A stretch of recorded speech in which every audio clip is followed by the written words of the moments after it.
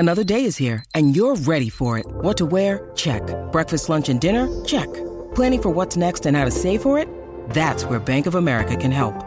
For your financial to-dos, Bank of America has experts ready to help get you closer to your goals. Get started at one of our local financial centers or 24/7 in our mobile banking app. Find a location near you at bankofamerica.com/talktous. What would you like the power to do? Mobile banking requires downloading the app and is only available for select devices. Message and data rates may apply. Bank of America N.A., member FDIC.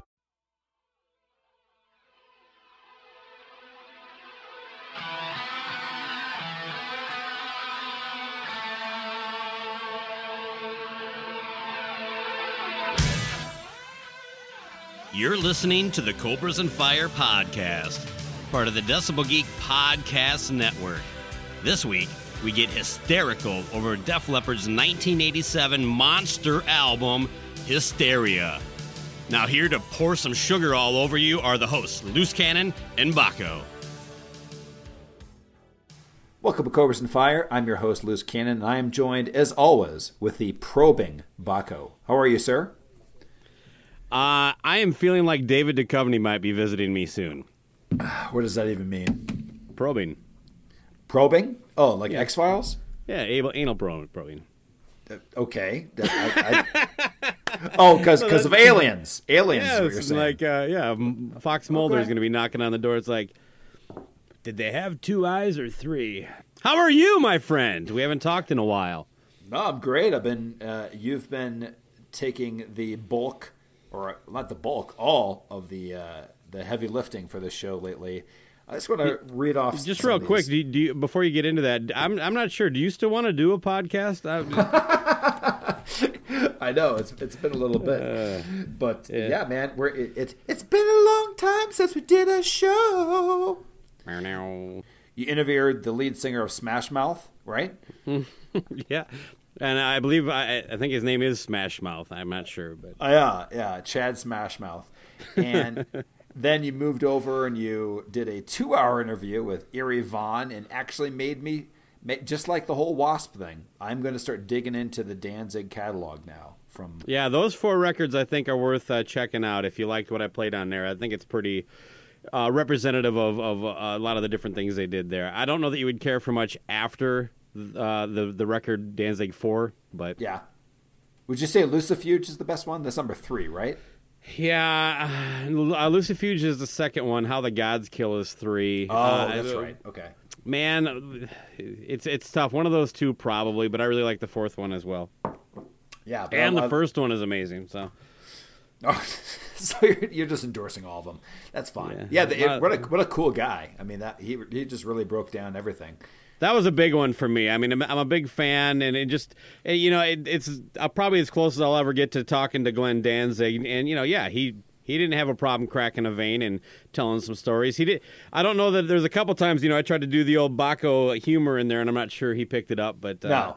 He did okay with it. He didn't get offended or hang up on me. So I mean, like I said, he talked for fucking 2 hours, and I probably could. I got into more. There's a lot of stuff I didn't get into, but I'm like, shit, it's already 2 hours. I don't know how much longer I can keep this up.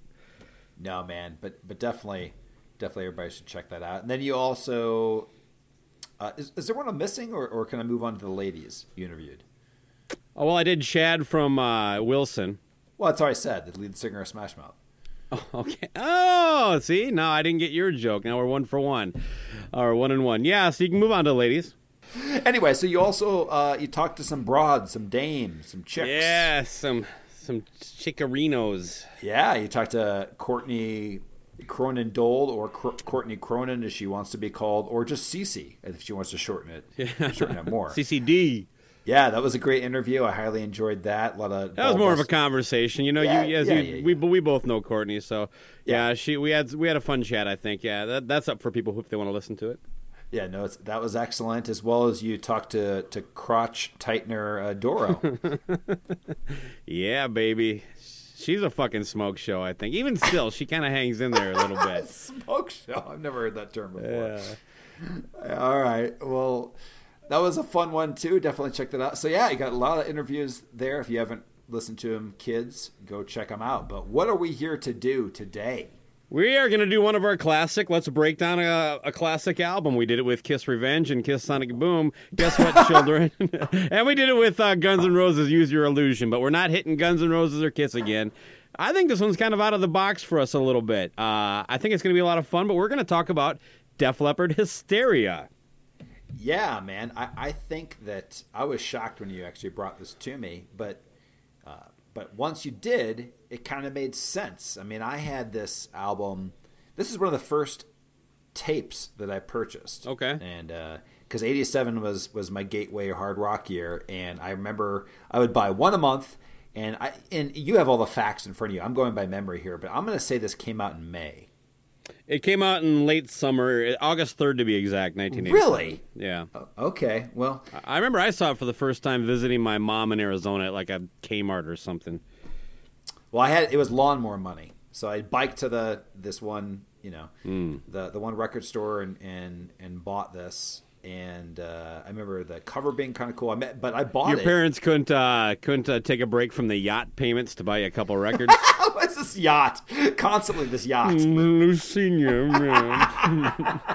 By the way, a yacht came up in another podcast. I've been seeing other men. We have an open relationship. I saw Joey and Victor and Steve.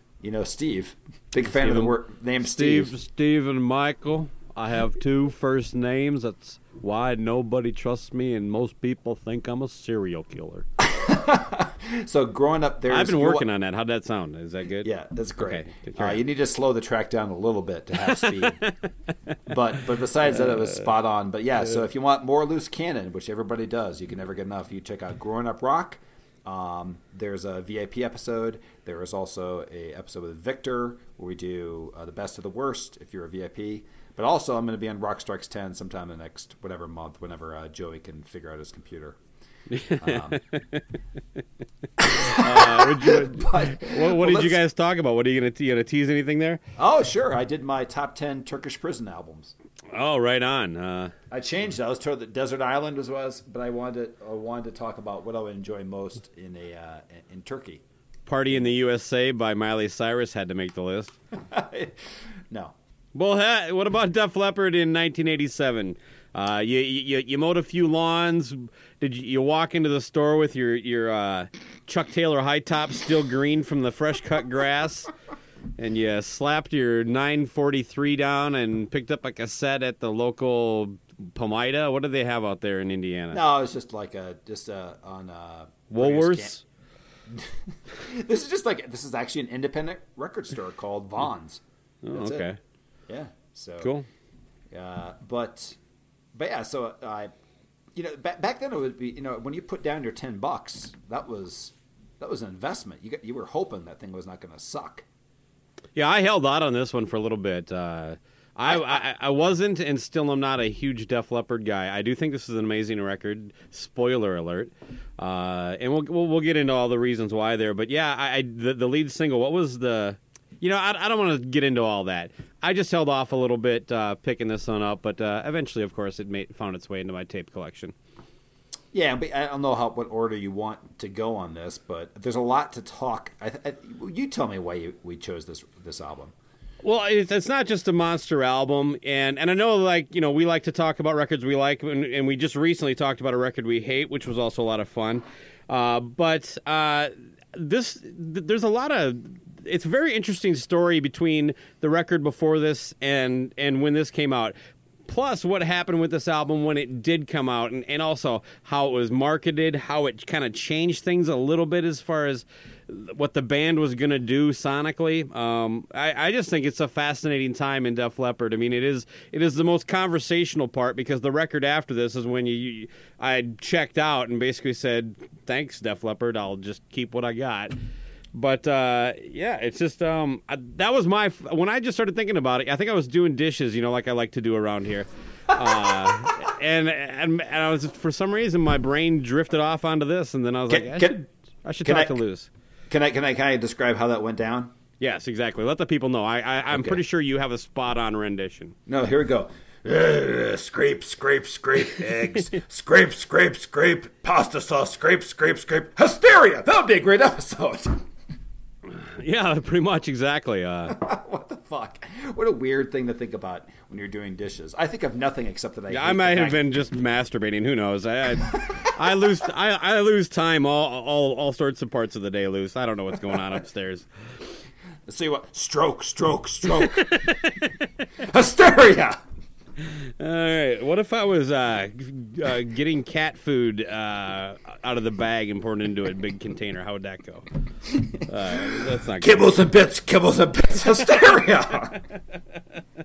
I get the dog food. Whatever. Let's carry on. Okay, let me move on. But seriously, when I'm doing dishes, all I'm thinking about is I wish every single dish I have is paper I could throw in the trash. Yeah, what a fucking pain in the ass that is. Yeah. When I was single, paper plates were the way to go, man. Oh. All the time. Everything. The whole world should be paper. Burn it down. That's all I got to say. All right. So where do you want to start? Should we back up a little bit on just coming out of Pyromania? And they're kind of, I don't know, I suppose the car accident is probably a great place to start, if you ask me. I mean, this band has so much, history and tragedy and everything like that. I really think they should make a VH1 movie of the week. Yeah. That was good. Did you watch it? I watched some of it. I couldn't finish it. It was pretty bad. Yeah. It reminded me of a rock documentary movie. It did. It was missing some phantoms. But, yeah, that would have made it better. I was hoping at some point you'd see Rick Allen being put back together by Devereaux. Oh, yeah. Now, you know what? There is talk of a Kiss Me, Phantom of the Park remake going around. Maybe that can be kind of a plot twist. That would be. It takes place around the 1983-84 car crash of Rick Allen. There you go. So, yeah, I mean, I don't know. Do you want to talk about impressions of Def Leppard going into this, kind of where you were at? Or sure, okay. Def Leppard, kind of at the same time as Quiet Riot, kind of blew up kind of hard rock in a popular sense. Quiet Riot was a band that I instinctively was correct on that these are great songs. I won't like anything else in this record. I never thought Metal Health was that good of an album. But Pyromania, remember I told a story a while back of my sister's cool boyfriend with the sweet stereo? Yeah, he had Pyromania, and he burned. Listen to me, big millennial kid now. He made me a cassette. Direct to tape. I'd never heard of such a thing. Like, wait a second. So the sound goes right to the tape. There's no microphone, and to me it sounded pristine, Right. But anyway, I played the shit out of that, and I love that. Pyromania is my favorite record by them. But and then the car accident stuff happened, and then it took so long for Hysteria to come up. By that point, I was really into a lot of other stuff, and it just wasn't that important. I didn't care for the direction Def Leppard took. You could see it starting to happen with Hysteria, but from there, I pretty much checked out. I do like Joe Elliott's voice. It's a great power rock singer. But he's a real douchebag as a person, I think. I saw the Def Leppard storytellers, and he basically, like a fan said, hey, it'd be cool if you played, some stuff off the first two records a little more deep. And he's like, oh, you got to remember, maybe you did the Paul Stanley thing. Like, not everybody really knows those songs, so nobody really wants to hear it. You probably do. But we got guys in the band that didn't even play on those records. And I'm like, oh, dear God. You realize this is a fan asshole. Plus, he's very chippy about being lumped in with the bands they should be lumped in, and really wants to be, he wants the world to view Def Leppard like Queen. I'm like, you named your band Def Leppard, and it gave it about the most 80s metal logo you can think of. Are you better than Poison? Hands down, yes, you are.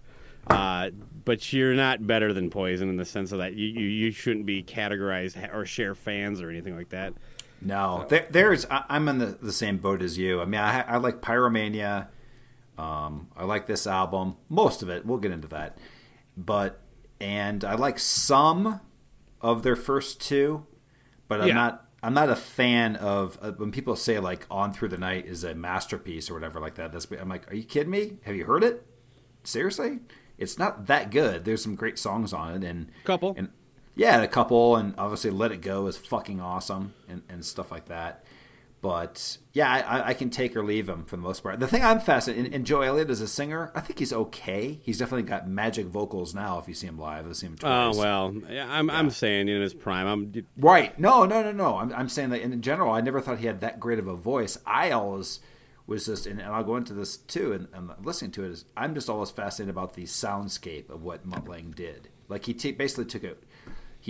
And this is the thing with Mutt Lange too, is he went from, AC/DC, doing those albums, Pyromania, but the leap from Pyromania to Hysteria, and then from Hysteria forward for all of Mutt Lange's career is like Hysteria times a billion. Do you know what I'm saying? Like the production, the slickness of what he did. Sure, and Shania Twain.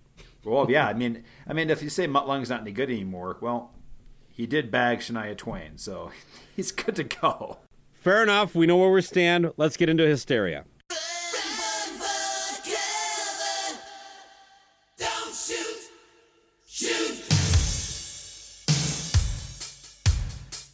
She's so dangerous.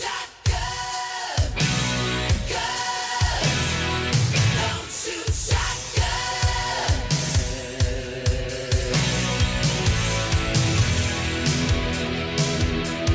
Maybe I'm wrong. Maybe I'm right.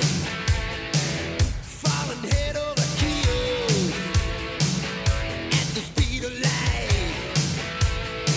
A little bit slipping on it. I want to walk this way, but I see red alert. Oh, my senses say keep away. So don't shoot shotgun. Dream on night, man. Touch and go.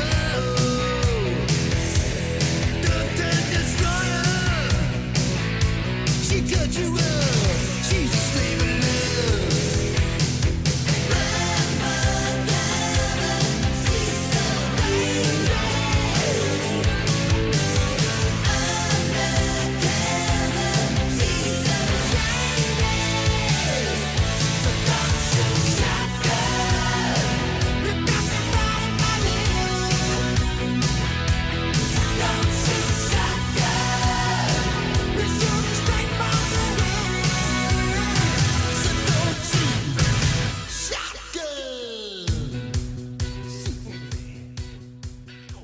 All right, so Pyromania was a monster record. It really put Def Leppard on the map. It was also kind of like where MTV took off, so that helped a lot. I will say this: I've always thought they were a lot uglier than they've been given credit for. They've always been referred to as these good-looking British lads, and I think, other than Steve Clark, they're all kind of fugly. You know what I mean? They're just not handsome men. And Joe Elliott, has never. Does he own a mirror? I mean, his hair has never been good, has it? It's always kind of been a mullet thing, and I also And think now kind it's of like a sheepdog. I don't even. I don't know, but Steve Clark is not the one that I'm attracted to. I would definitely say that Phil Collins, he's got a nice six. Fair enough. Yeah, the two guitar play. Yeah, especially now, boy. That guy likes the gym and steroids. and HGH. Well, anyway, Rick Allen celebrated this newfound popularity by flipping his car somewhere in England, and the accident. This was. I really wish he could kind of take some young people back and go back, and it was just fascinating how the rumors spread, because it made news, but it wasn't like covered heavy, and there's no internet and stuff like that, and magazines were on like a 3-month delay, so you really wouldn't get the whole story for a few months. But yeah, he lost his arm in a car accident, and like any band would do when their drummer loses an arm, Def Leppard decided we don't need a new drummer. I think that is one of the most fascinating things about this, because Rick Allen is a good drummer, and while it's not easy to be a studio-level drummer, if you're Def Leppard at that point, it is easy to find someone as good as Rick Allen. You're not replacing Neil Peart or Alex Van Halen, if you follow my drift. It seemed odd that they would hang on at this very critical moment in their career, but they did. Yeah, so on December, it looks like it was December 31st, so New Year's Eve is when he flipped his last day of 83 or 84? Oh, 84. 84. I'm looking at Wikipedia here. Driving a Corvette. Detroit Steel, baby. Yeah, it is odd, and I think you've mentioned it before. Did you want to continue on that a little bit? What are your thoughts on that? I mean, that's basically my whole synopsis. I would have not blamed them for moving on. They moved on from Pete Willis pretty easily. They didn't seem to have any issue recording a record while Steve Clark was passed out in his apartment. Why hold on to this guy? Again, maybe he's got some like dirt on a couple of the members, or maybe he just. I'm saying his skill as a drummer was not the reason they kept him on. Maybe it was loyalty, maybe just really good friendship. I trusted something more like that than the garbage I was just saying. But no, and it has to be, because I think that Rick Allen is one of the reasons that actually forced their hand, or lack of a second hand, into the kind of music that they did going forward. Because it became very, the rhythms, are extremely simple, However, I don't know if I'd agree with it in the way you're stating it. It affected their sound for sure, because they went with a more slick, programmed. The drum sound then too. Yeah, but not just the drums. Everything changed. The bass was now almost had a synth sound to it, and so did the guitars. It was hard. The guitars on this record are so modulated and compressed. It's, to a level that no other band did during this time. It actually really sensed, for the most part. With a lot of electronica groups kind of used sounds they did then, but I'm not even sure the electronic artists are using actual instruments like they did. Right. Well, that's kind of Mutt Lange's signature thing going forward, where he makes guitars almost sound not like guitars at times. Mm-hmm.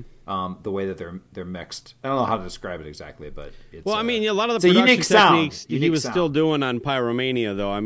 And a lot of this album was recorded without him, so it's difficult to just give him all this stuff and say everything he did after that was because of that. He recorded the drums one drum at a time. I don't know if you understand what I'm saying.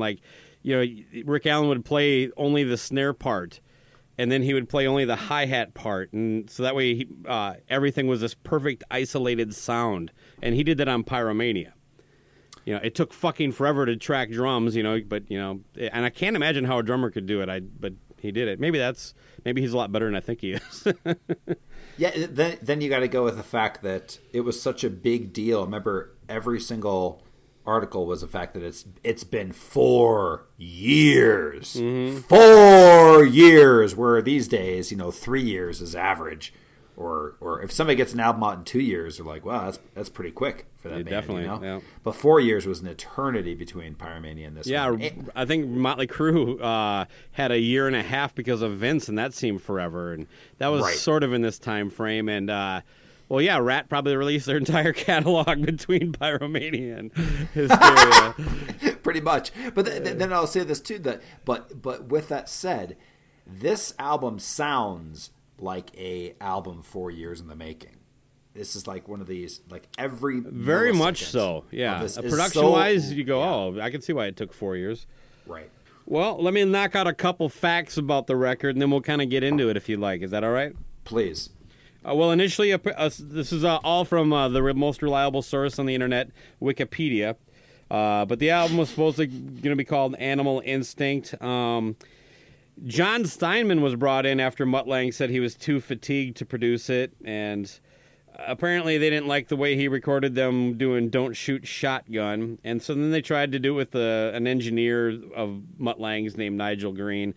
And then blah, blah, blah, blah, blah. Rick Allen lost his arm, and somewhere in the picture, they get Mutt Lange back in it. What? Did you just say blah, blah, blah, Rick Allen lost his arm? Yeah. That's pretty funny. But, I think we covered the Rick Allen losing his arm thing, but I was just trying to point out that those kind of scenarios, they were starting to work on the record just before Rick had the accident. Okay, but I never knew until you told me that just now that Jim Steinman was in there at all. I know the legend for me was that it was a Mutt Lange album, so I didn't know this. That's wacky.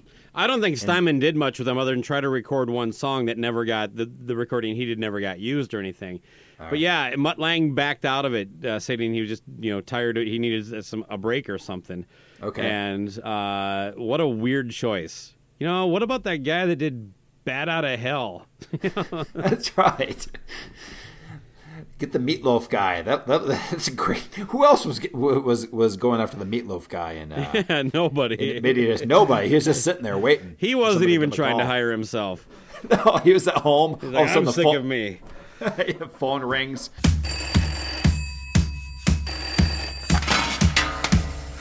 Hello, baby.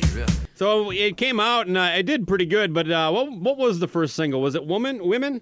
It was. Yeah. And that was the one that didn't really push it to the lengths. And it should be said too that perfectly rated. Yeah, but I think the part of it is this album I think they had to sell, if I understand, 5 million or something. Yeah, right there. Like that. Yeah, it says right there, 5 million to break even on the amount of times they were in the studio. Yeah, and what a racket back then. If you owned a studio, imagine doing that now. Imagine owning a studio. No, but just imagine owning a studio and the amount you would just bill these idiots that would take too long in your place of business. What a great business that was, being a studio owner.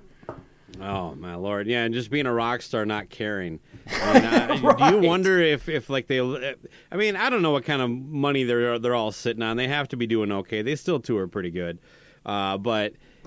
Do you think they go, man, if I had just I could have set some of that money aside and bought Apple stock or something? You know? Oh, yeah, but what about the fact that they would say, like, hey, we'll give you $1 million advance, and then you burn through that money in the studio? Yeah. I would be like, I don't know about you, but we're going to bust the shit out in 2 weeks in this shed.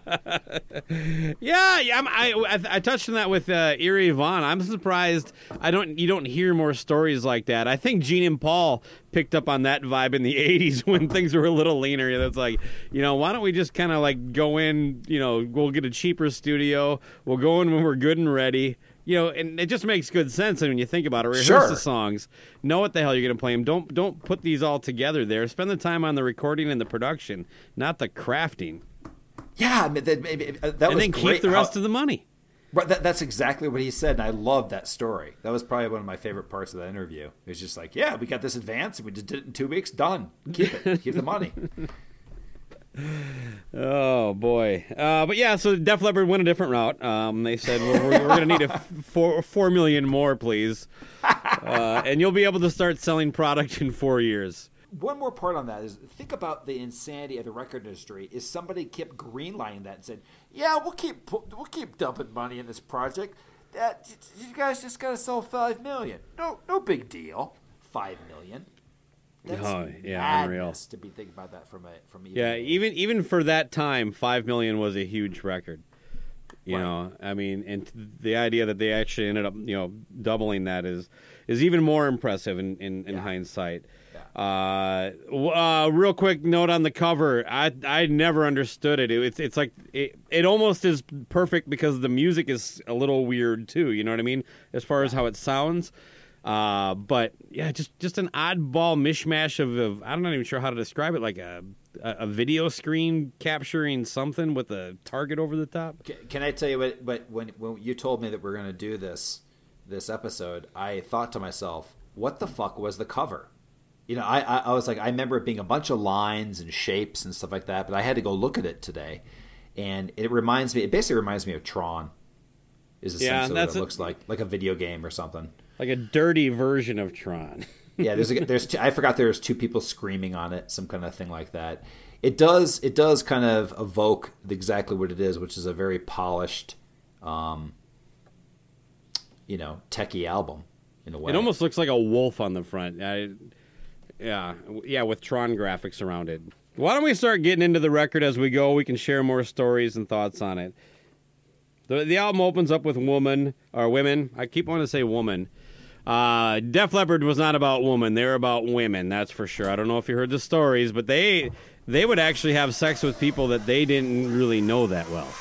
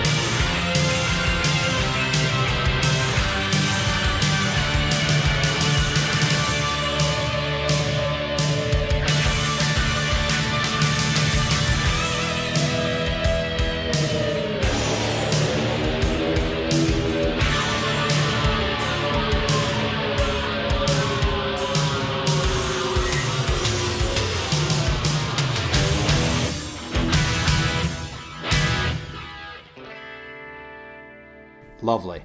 Anyway, apparently they liked Women. I didn't like this song that much. I still don't. It's kind of boring and plotty. And if they thought this was going to be the home run that kicked the album off right, then they should really, take advice from me or something like that. But whatever. It's an okay track. There's plenty of great stuff on here, and they eventually get around to where this thing just takes off.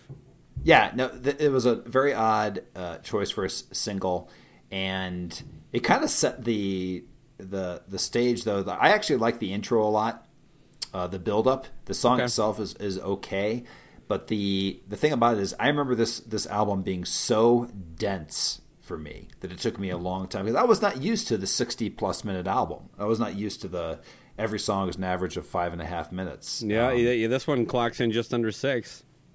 Yeah. And for a lead single on a band that's been away for so long, and right. We all been wondering what the hell it's going to sound like with a one-armed drummer, But then when they put this out too, they like after 6 months, I think they'd sold 1 or 2 million album. It had done well. Yeah, it done well, and they still said like, man, this is just not doing good enough. It was like this terrible. They got that guy at the label who greenlit $5 million.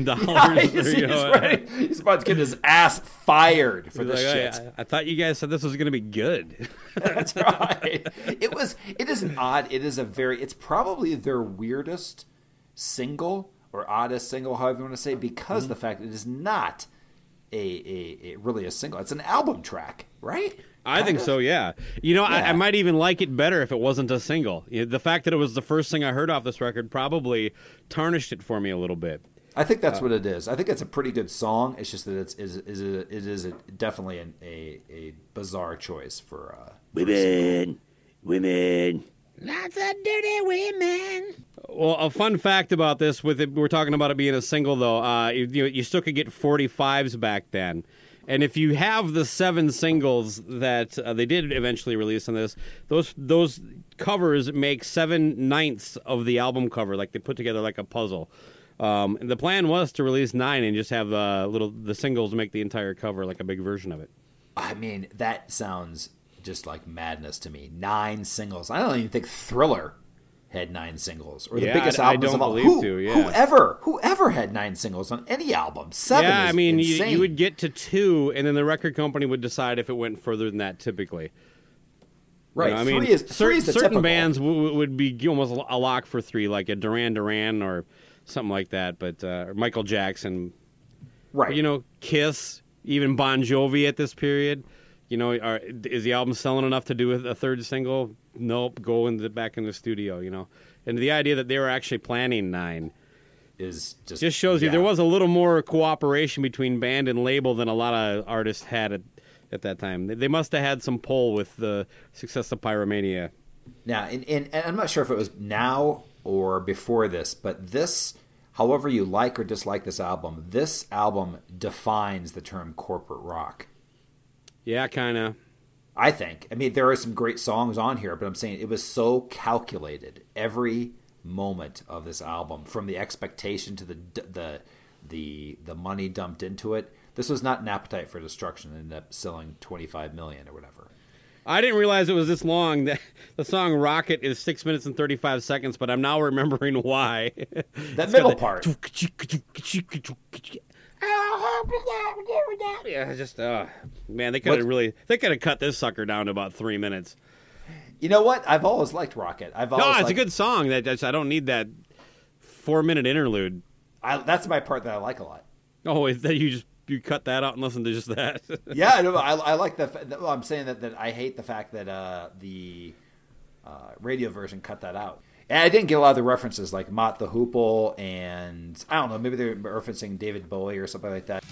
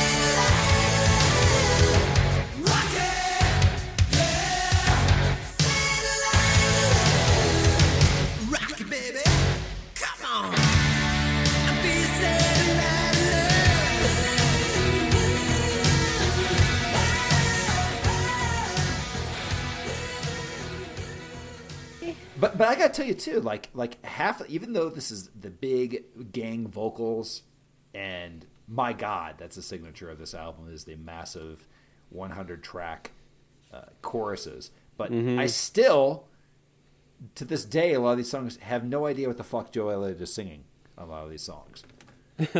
Yeah, like I can't hear his like I didn't even know it was Satellite of Love until like a year. Satellite Love. This is what it sounded like to me. Yeah, you're more of a lyric guy than I am. I just kind of go for the vibe of certain things, and eventually, if the lyrics start cracking through, that's great. Yeah. I just imagine you with the lyric sheet sitting on your floor, a little loose, Junior, with the headphones on. Bearskin rug, shirtless, with your Union Jack underwear on. I would like to see you in a sleeveless Union Jack shirt with rocking a blonde mullet. I bet you would be a perfect frontman for a Def Leppard tribute band. I think I might be with the short shorts too, the little one ball hanging out the side. What would you call it? Hysterical? That sounds good. I like it. Okay, look for that soon. That'll be at Cobra Fest. Hysterical will be there. It's the one Nashville's man premier Def Leppard tribute band. It's actually not a band. It's just for a 10 half legs hour. and 9 arms. No, it's for a half hour. I just sit on a bearskin rug, sweating out there with one nut hanging out of my short shorts and a Union Jack sleeveless tee. It's performance art, people. It is. I just flip through. What kind of magazine am I reading? You're reading a book called "Say No to Circumcision." What say you? I think that's definitely a lock. Yeah, that's going to be that's the only performance we can still confirm. Everybody keeps pulling out, but can I run down some of the references real quick? Yeah, go for it, man. But the ones you haven't mentioned, Benny and the Jets. That was Satellite the Elton John one. Yeah, Satellite Love is actually a song by Lou Reed. You've got Johnny B. They mention little Gene Genie, Killer Queen, Major Tom. Anyway, that's it. Okay. But all stuff that was really old for me. That's all the stuff Ricky Rocket was really into. So this is a song about Rocket. Yeah. It's a dedication to Ricky Rocket. Ricky Rocket. He doesn't really listen to Kiss or Motley Crue. He's more of a Stones guy. Isn't it terrible that the guy with one arm can drum better than him? I don't. It's believable, if nothing else. Good God. Anything else on Rocket? No, that's just about it. So my synopsis too long. But give me the order of these. In my mind, it goes Woman and then Animal. Was Animal what had to be the second video. I was trying to find a list of the singles in the order, and I haven't found it yet. But as I recall, Animal was the second one. And again, it seemed like Women Part 2. Just kind of a slow, plotty, mid-tempo, and then like almost kind of creepy lyrics, and at least the way it sang, because it's like in Women, it's like, man,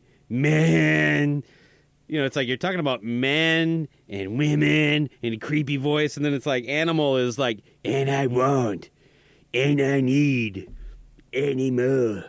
But so I think they're very symbiotic songs is all I'm getting at. I gotta tell you, video sucked. Oh, the video is fucking horrible. It had like a circus or some shit. I don't remember what it was. Fuck it was the like circus. That. Yeah, fuck the circus and fuck that whole editing thing. Where who knew that you were gonna hear that phrase today? Fuck the circus. When you woke up today, did you think you're gonna yell that? I'm just. I know someday I'm going to have grandkids that'll hear me say that. when they ask you to go there, Grandpa, you want to go to fuck the circus? You just start shaking your fist at cars. So the where are my Kiss CDs? I'm going back down to the basement and talk to my friend. Loose cannon. But anyway, so going back to this though, I think Animal is. I know that we're doing a point counterpoint because I know you don't like the song, but I think Animal is a perfect pop rock song. It's definitely in my top 5 of Def Leppard songs. This really is reason. top 5, huh? easily.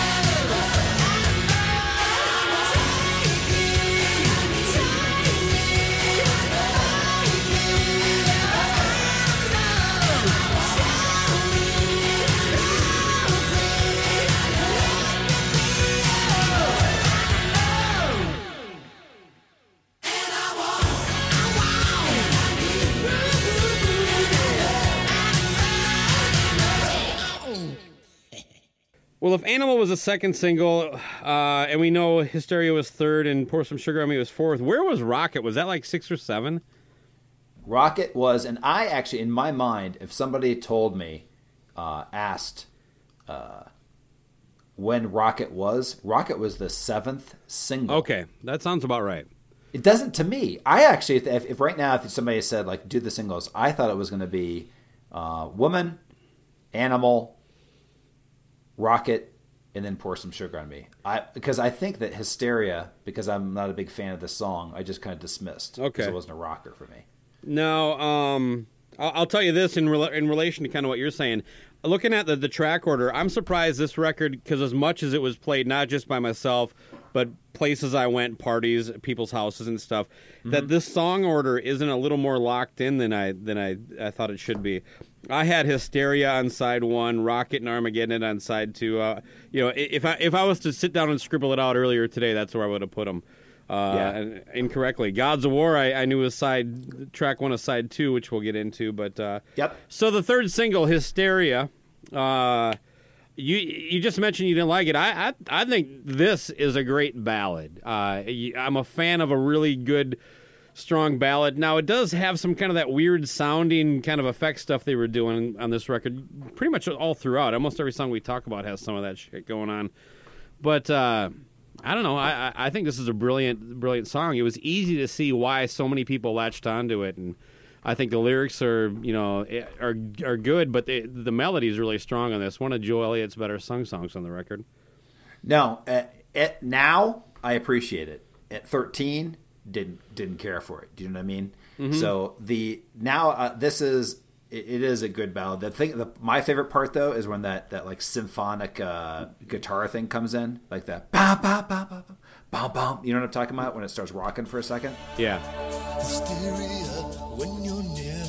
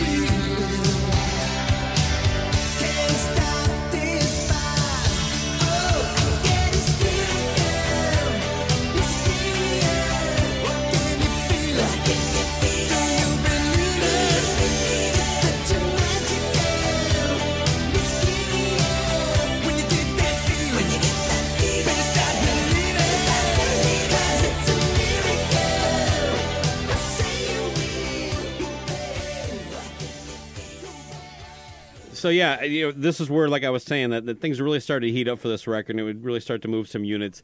Women charted at 80, I think it peaked, and wow, that's it.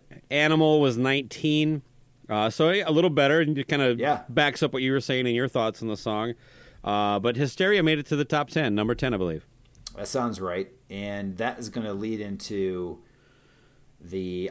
Before I even look this up, I'm going to guess. I don't think that Pour Some Sugar on Me was number 1, but I'm going to say it peaked at 4. And I have not even looked at all. I'm going to guess number 1. It did make it number 1, you think? Okay. I'm guessing, yeah. Let's okay. Here we go. And it is. Let me see. The position was 2. Very close. All right. It didn't make it to number 1. For some reason, it just stuck in my head that I don't think it hit there. But what are your thoughts on this song? I loved it at the time. It has not aged well. This is a song I skip now for a couple reasons. One, I think it's really fucking stupid now listening to it. But two, I just heard it so much. The intro is one of the worst things ever recorded and released on the planet. I think, as we were talked about, We Built This City, I think the step inside, walk this way is worse than... I'd rather listen to We Built This City 10 times in a row. What about the fact that the single version was Drop Me Like a Bomb, Bomb, Bomb, Bomb, I'll take that over it. I thought that was kind of dumb, too. Yeah, I could tell you what. I never completely liked this song, even before it was drilled into our heads when it was a single. Mostly because I didn't understand that Pour Some Sugar on Me meant like jizz. Okay? I don't. So is at first that I was really like, what they're saying? Yes. Yeah, go talk to I any guess I'm hot, sticky, sweet, but where's the sweet? I mean, everybody knows jizz is salty. Get your head out of your ass loose. No, I talk to any interview. You know what? I'm going to patch in some interview with Joe Elliott when he's talking. That's what it is. Pour Some Sugar on Me is a reference to something I like, which is to have a woman say that to me as I'm about to jizz on her tits. The amount that the level of enjoyment I get out of this song has a lot to do with how hot the stripper is. Oh, I see what you're saying. Stripper anthem. Stripper song. Yeah, sure. I mean, but probably still. I mean, I should head down to Augie's after we're done here and see what's going on. But again, this song goes into what I'm talking about. Though this is a corporate rock song. This is somebody sitting in a studio like a scientist and saying, "Let's make this is what a rock like a hard rock. This is what metal or hard rock or hair metal should sound like." And that's exactly what it sounds like. It sounds like somebody just devised this. It has if you've noticed the whole "We Will Rock You" on the choruses, right? How he's talking too. The rhythm is the same as. Oh yeah, well he always wanted to be queen. Yeah, like I didn't notice that until somebody pointed that out. I'm like, oh my god, it is with a big dumb stupid chorus. I don't know what else you want to say about this. I mean, obviously it's undeniable as far as its catchiness because it is.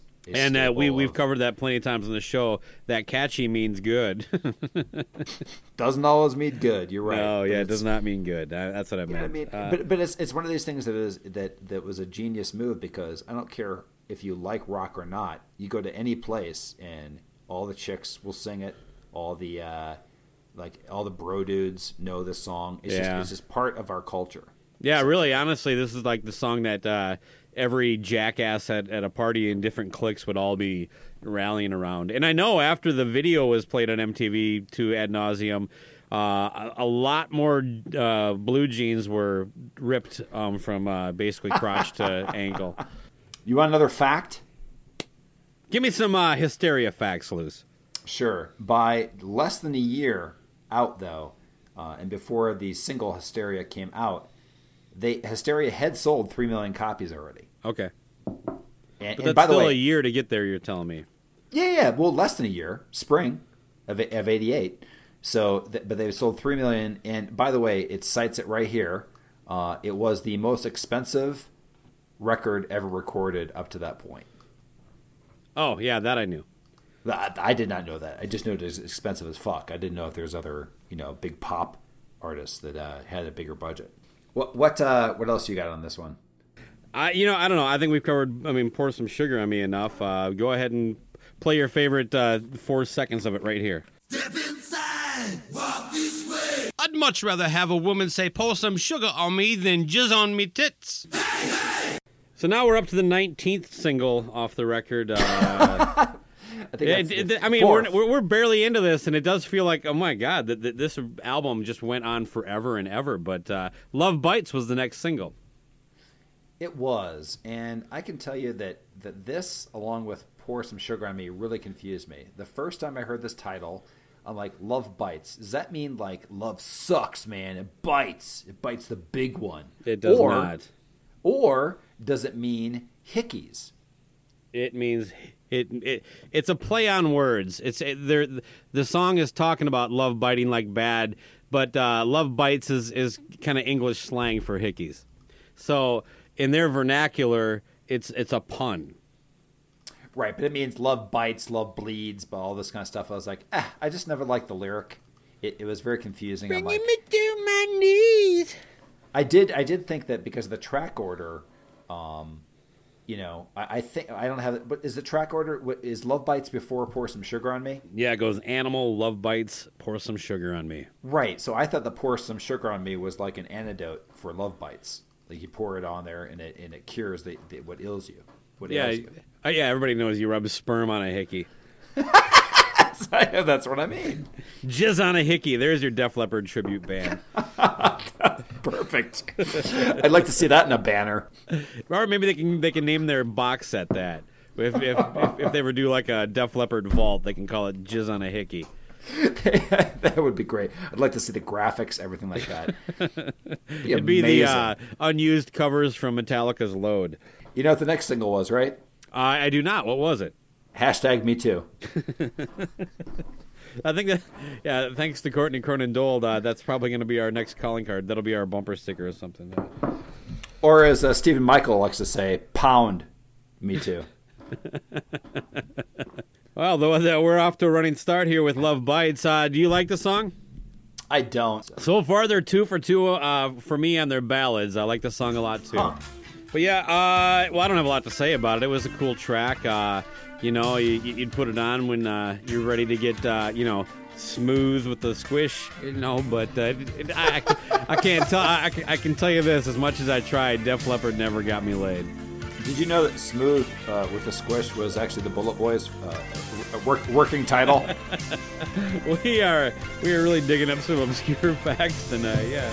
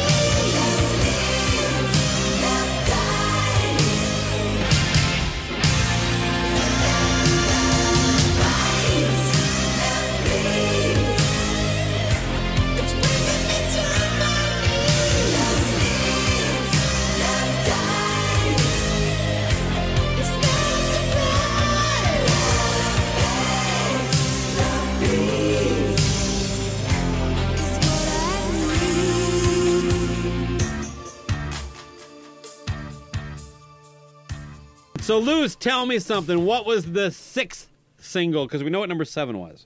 So this single is the one that I always say is a great reason for leaving a party if somebody plays it. All right, so on the album, you have a trilogy of stupid song titles all in a row. It goes Love Bites, then Pour Some Sugar on Me, and finally, whoever thought this was clever needs to be kicked directly in the face, and that is Armageddon It. Well, you know what they were trying to do here was top that Wango Tango into Wang Dang Sweet Poontang stretch that Nugent put together on Great Gonzos. But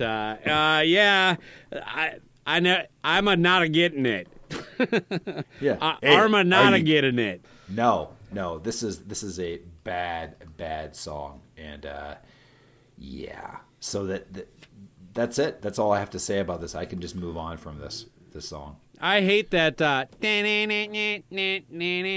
guitar part on this. It's just horrible. I was surprised when they made this a single. I was surprised when they put it on the record, to be honest with you, but people liked it. Honestly, by this point, it was kind of like, back then, a band could get so big that everything they did for that little period was good. At this point, Def Leppard was bulletproof. They could have shat out. I mean, they were basically Beyonce of our time. They could do fucking anything, and it would be amazing. I mean, they just released a record with a one-armed drummer, and they had to sell 6 million to make a profit. You know what they did? They said, "There's 12 million for you, fuckers." Never question Joe Elliott's decision-making again. That is right. But think about this. My favorite part of Armageddon It that summarizes everything for me is when Joe Elliott goes, "Come on, Steve," and like hands it to him, and all Steve does is go, It's like, yeah, maybe he wasn't in great shape at the recording of this record either. Who knows? No, but that's... It doesn't even have a guitar solo. Is my point. That's the no, point. I know exactly what you're talking about. He just kind of does that little strumming thing.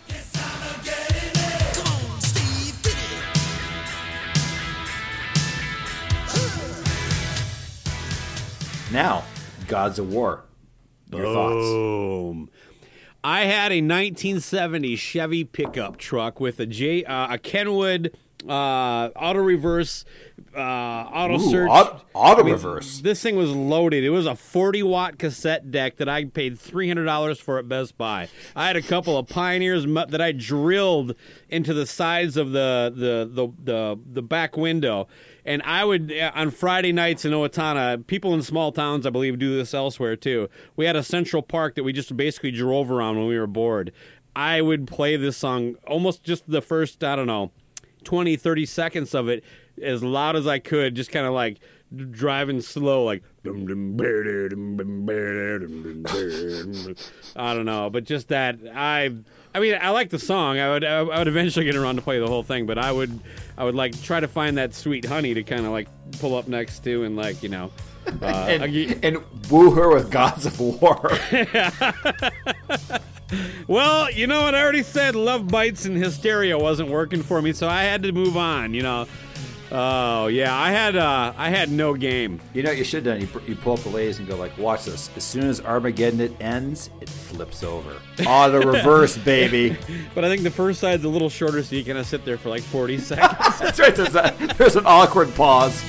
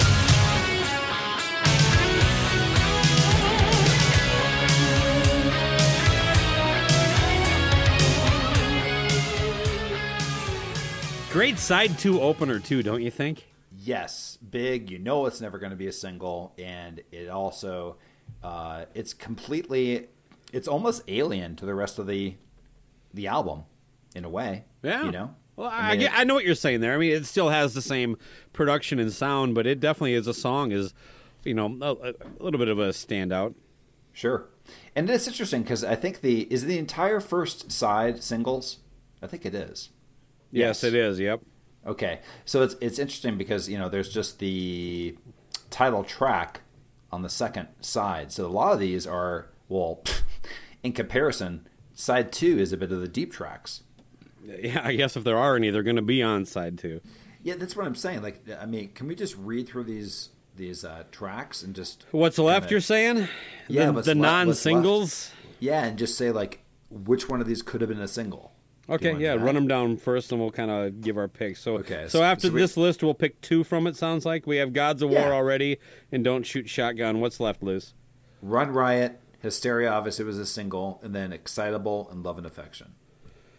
Well, the easy choice would be Love and Affection because it's a ballad, but that song fucking blows. If I was picking the singles, I would, personally, I probably would go with Gods of War and, oh, God, out of those remaining 3, maybe Excitable or Run Riot, probably. What do you got? The record label, they were probably leaning towards Run Riot and Love and Affection, I'm guessing.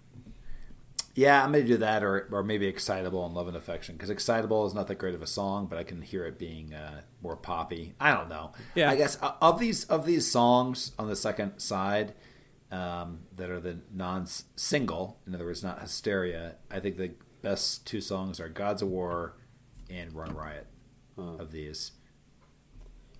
I don't know. I mean, Love and Affection, what a turd of a way to end an album, right? It's almost just like... How do you close this record? I mean, that is the Mutt Lange influence, I think. It's like, now you're talking kind of the guy who went on to produce Shania Twain and stuff of that nature, where he ends it with like kind of a I don't know, a soft rock ballad. I don't know. No, it's Def Leppard. You're supposed to get kicked in the balls in the last song.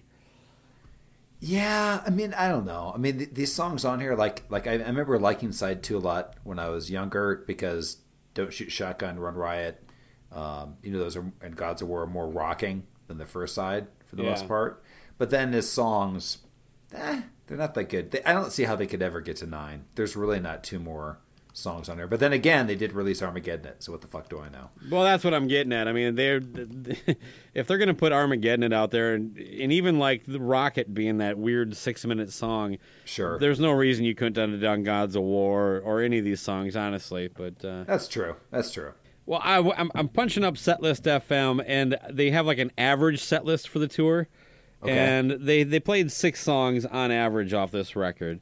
And I guess that's a pretty sizable amount for a new album, even for that time. Yeah, it is. Yeah, well, the songs they list here are Women, Hysteria, Gods of War, so that's not a single, that's Animal, true. Pour Some Sugar, Love Bites, and I counted wrong. There's only 5. I'm sure they rotated the singles in at some point. This is, like I said, an average set list, but...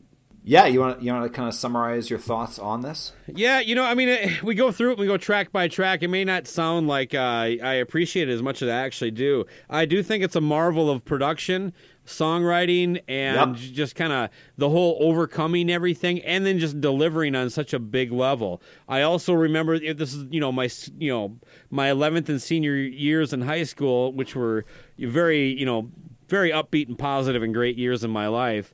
And Def Leppard's in my fucking yearbook is like this is what was going on in the world. It was like Def Leppard and Bon Jovi basically. And I can put this record on from beginning to end and just listen to it while I'm doing something still.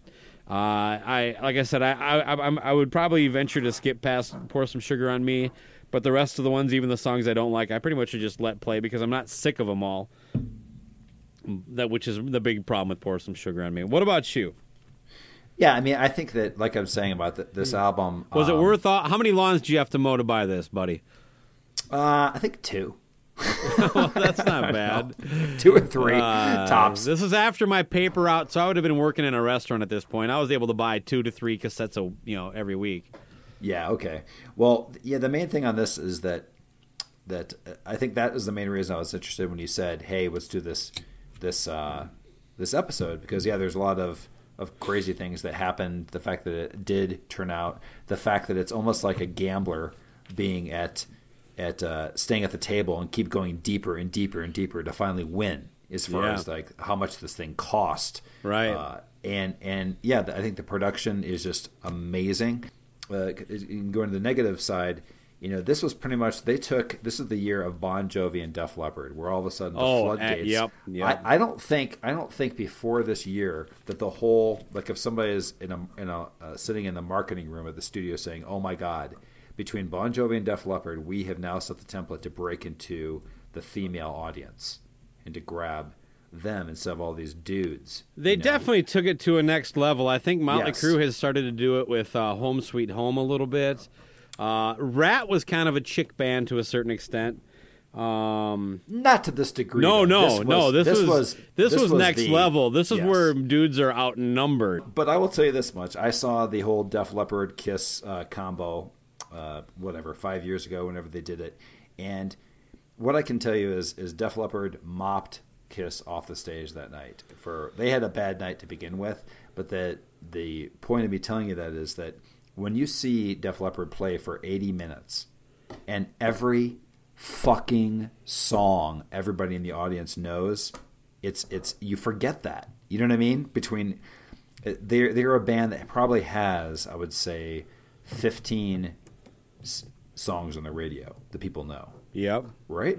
I guess what I'm saying is that you dismiss that sometimes until you see a set where you're like, wow, this is stacked. Every single song people know here, and they play for there's very few bands that can play for 90 minutes or any length of time, and every single song is a hit. Agreed. Yeah. I mean, I won't bother trying to throw it on a list, but it is weird how certain bands, like, I get why Def Leppard opened for Kiss on that tour, but I also don't get it. You know what I mean? It's like Def Leppard reached heights Kiss never did, but they never sustained. I mean, it was basically Pyromania, Hysteria, and then just a steady decline, where Kiss kind of peaked when they did, but they kind of just wavered around for a long period of time, and more of a rabid fan base where I think it might be as simple as the male-female thing. Men don't look at, like, things like getting married and having children as reasons to stop going to rock concerts, and women do. Women don't even like the same women they liked a year ago. I mean, men have the same 5 friends forever. To that end, you're completely right about that. And Kiss is more of a male-dominated audience, and Def Leppard got the pussy. Right, and there you go. I didn't say squish. No, good job. You're welcome. Yeah, still offensive. Hashtag me too. But the point Pound is me too. That's right. Sorry, Steven. Sounds dirty when he says it. It does. Pound me too. Yeah. In short, a band that has crafted some excellent pop rock songs, definitely part of rock and roll's legacy. And while Hysteria is definitely, I will still call it corporate rock, listen, the corporations got me on a lot of these tracks. Yeah. So I don't know what else you want to add on this before we move on. I think we did a great job. Nothing more for me to say anyway. Rock's not dead. It's overproduced and needs 10 million streams to break even.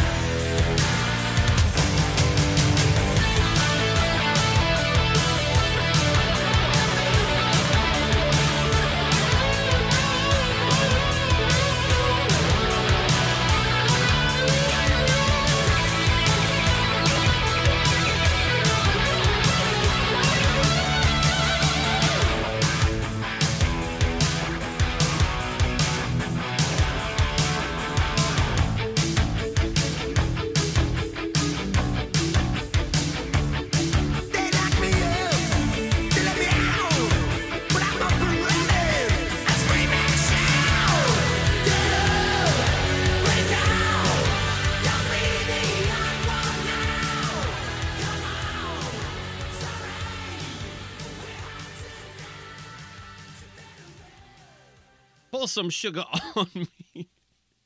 Pour Some Sugar on Me came about because that's what I like me girl to say when I'm jizzing on it. Actually, Pour Some Sugar on Me came about because that's like...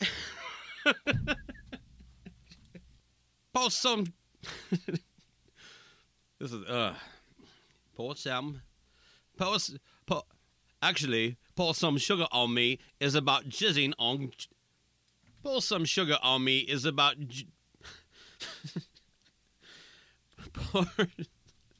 Pour Some Sugar on Me is just a song about me blasting me jizz. It's NFL draft season, and that means it's time to start thinking about fantasy football. FantasyPoints.com features industry-leading experts and prognosticators using proprietary hand-charted data to help you score more fantasy points. FantasyPoints.com is the place to go for whatever kind of fantasy football you play. Whether you play fantasy football, daily fantasy sports, or do a little bit of everything, Fantasy Points has the meticulously researched content to guide you to victory. And why wait for the fall? Fantasy Points also covers the new spring football league, the UFL. Join the guru, John Hansen, Scott Barrett, Joe Dolan, and other massive names in the fantasy football universe with an exclusive offer. Use code Pantheon for 15% off any Fantasy Points package, including the all-in package, with access to every article, tool, and data nugget that Fantasy Points has to offer. That's FantasyPoints.com and code Pantheon for 15% off at Fantasy Points. FantasyPoints.com, code Pantheon. Score more fantasy points.